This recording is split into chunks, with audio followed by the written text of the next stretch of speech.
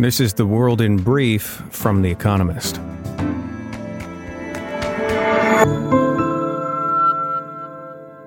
Our top stories. The governor of Luhansk, a region in eastern Ukraine, said Ukrainian forces now controlled only the outskirts of Severodonetsk, the industrial city which has become the front line of Russian invasion. Serhiy Haidai said the city was being shelled relentlessly, and he predicted Russian forces would intensify their bombardment of it and the nearby city of Lysychansk. Angela Merkel, Germany's chancellor from 2005 to 2021, defended her record of dealing with Vladimir Putin. Mrs. Merkel has been criticized for pressing ahead with the now mothballed Nord Stream 2 gas pipeline meant to link Germany and Russia. But trade with Russia could not be ignored, she said.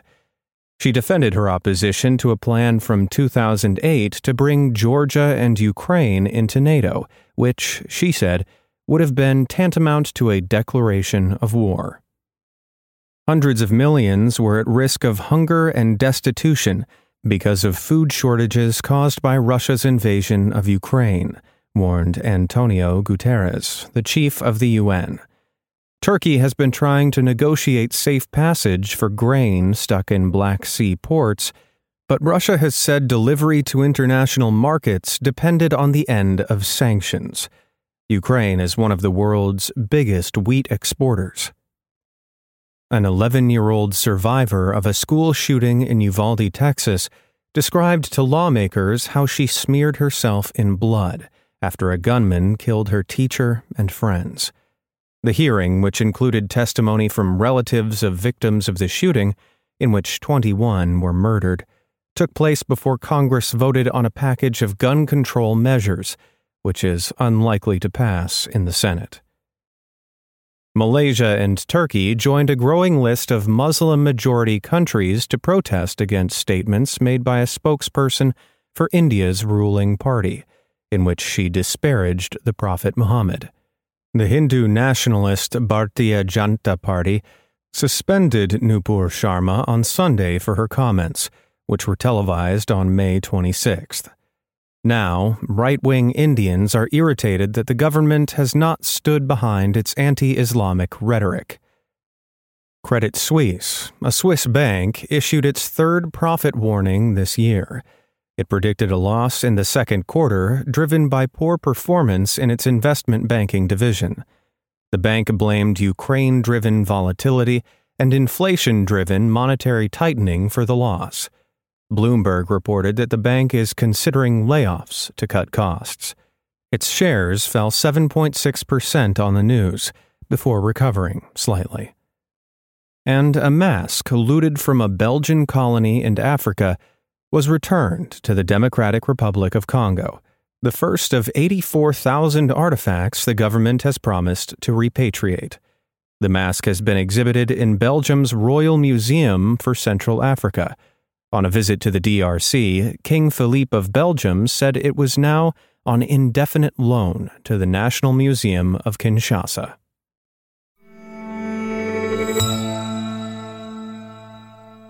And now here's a deeper look at the day ahead.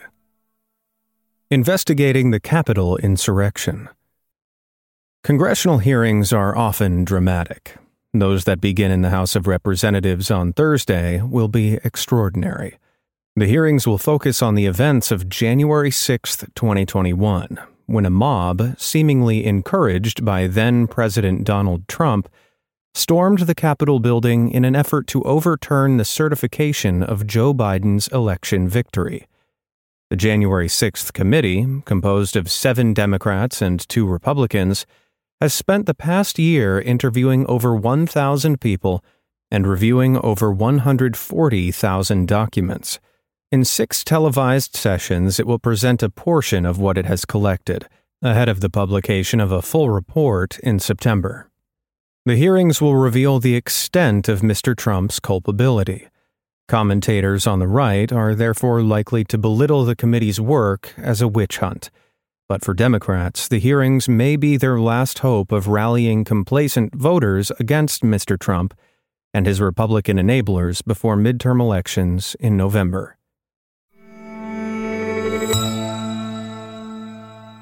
The ECB's dilemma.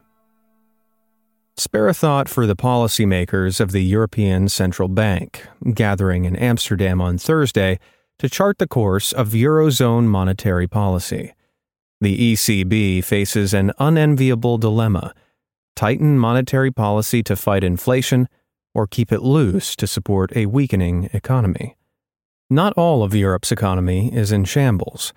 Its service sectors, especially in the sunny southern parts, are basking in the reopening of hotels and restaurants. The labor economy remains strong too. But manufacturing is feeling a triple brunt of supply disruptions, high energy prices, and tighter consumer budgets. Data released on Tuesday showed that Germany's factory orders shrank in April. On Wednesday, the OECD, a rich country think tank, downgraded its forecast for Europe. Yet at around 8% inflation is at a record high, and the pressure on the ECB, where the deposit rate is still negative, is mounting. In Amsterdam, the bank is likely to announce the end of bond buying and to signal a few careful rate increases in the coming months. China counts the cost of zero COVID.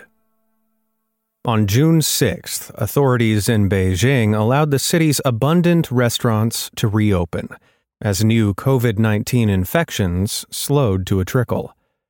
Patrons will have much to digest. A string of economic data releases over the next 7 days, starting with trade on Thursday, will reveal the depth of the difficulties from which China's economy must now escape. Retail sales, industrial production, and housing starts probably all shrank year on year in May, which in many cities was a second month of lockdowns and restrictions. Those hoping for a strong recovery in the rest of the year may be disappointed. Normality has yet to return in full. In Beijing, schools will not reopen until June 13th. And even once it has, the threat of a further viral outbreak will still loom. A recent survey by Morgan Stanley, a bank, found that more people expected to cut their spending over the next month than to increase it. In only 2 categories was the opposite true: groceries and education. For China's leaders, that ought to be food for thought. Somalia's returning president. The first time Hassan Sheikh Mohamud was president of Somalia, his authority stretched little farther than the sandbagged gates of the bullet-pocked presidential palace in Mogadishu. Al-Shabaab, a jihadist group, ran amok and terrorist attacks were routine. Decades of civil war had left the country resembling a gaggle of warring fiefdoms. Mr. Mohamud's first term ended in 2017, when he lost to Mohammed Abdullahi Mohammed. But after winning an election in May, he will begin a second on Thursday. It is the first time since Somalia gained independence in 1960 that anyone has been president twice. But Mr. Mohamud inherits a country that has slid dangerously backwards. The outgoing president centralized power, picked fights with Somalia's neighbors, and, by refusing to leave office, raised the prospect of renewed civil war. Most worrying, though, is the resurgence of the jihadists, who have regained territory. Mr. Mohamud's first task, he tells The Economist, is to beat them back.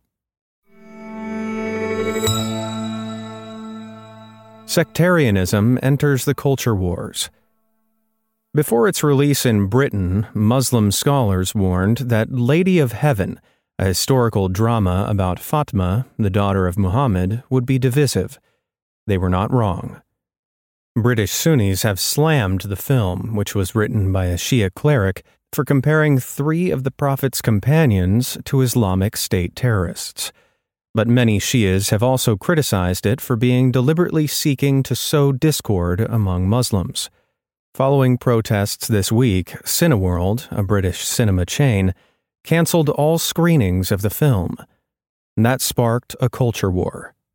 Sajid Javid, a government minister, said he was concerned about Britain's growing cancel culture, but the row will probably encourage more people to go and watch the film in those cinemas that will continue to screen it.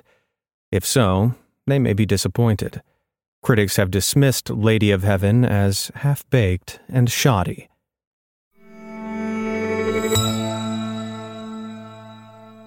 Daily Quiz. Our baristas will serve you a new question each day this week. On Friday, your challenge is to give us all 5 answers and, as important, tell us the connecting theme. Email your responses and include mention of your home city and country by 1700 BST on Friday to quizespresso@economist.com. We'll pick randomly from those with the right answers and crown one winner per continent on Saturday. Thursday. Which actress won 2 Oscars in the 1970s for Klute and Coming Home? Wednesday. Who was the first African-American woman elected to Congress? Finally, here's the quote of the day from Marguerite Yourcenar. There is more than one kind of wisdom, and all are essential in the world. It is not bad that they should alternate. That's The World in Brief from The Economist, available 3 times every day of the week. You can also hear interviews and analysis from our journalists, including our current affairs podcast, The Intelligence, on your podcast app. And subscribers to The Economist have access to each week's full edition in audio. Just download The Economist app to start listening.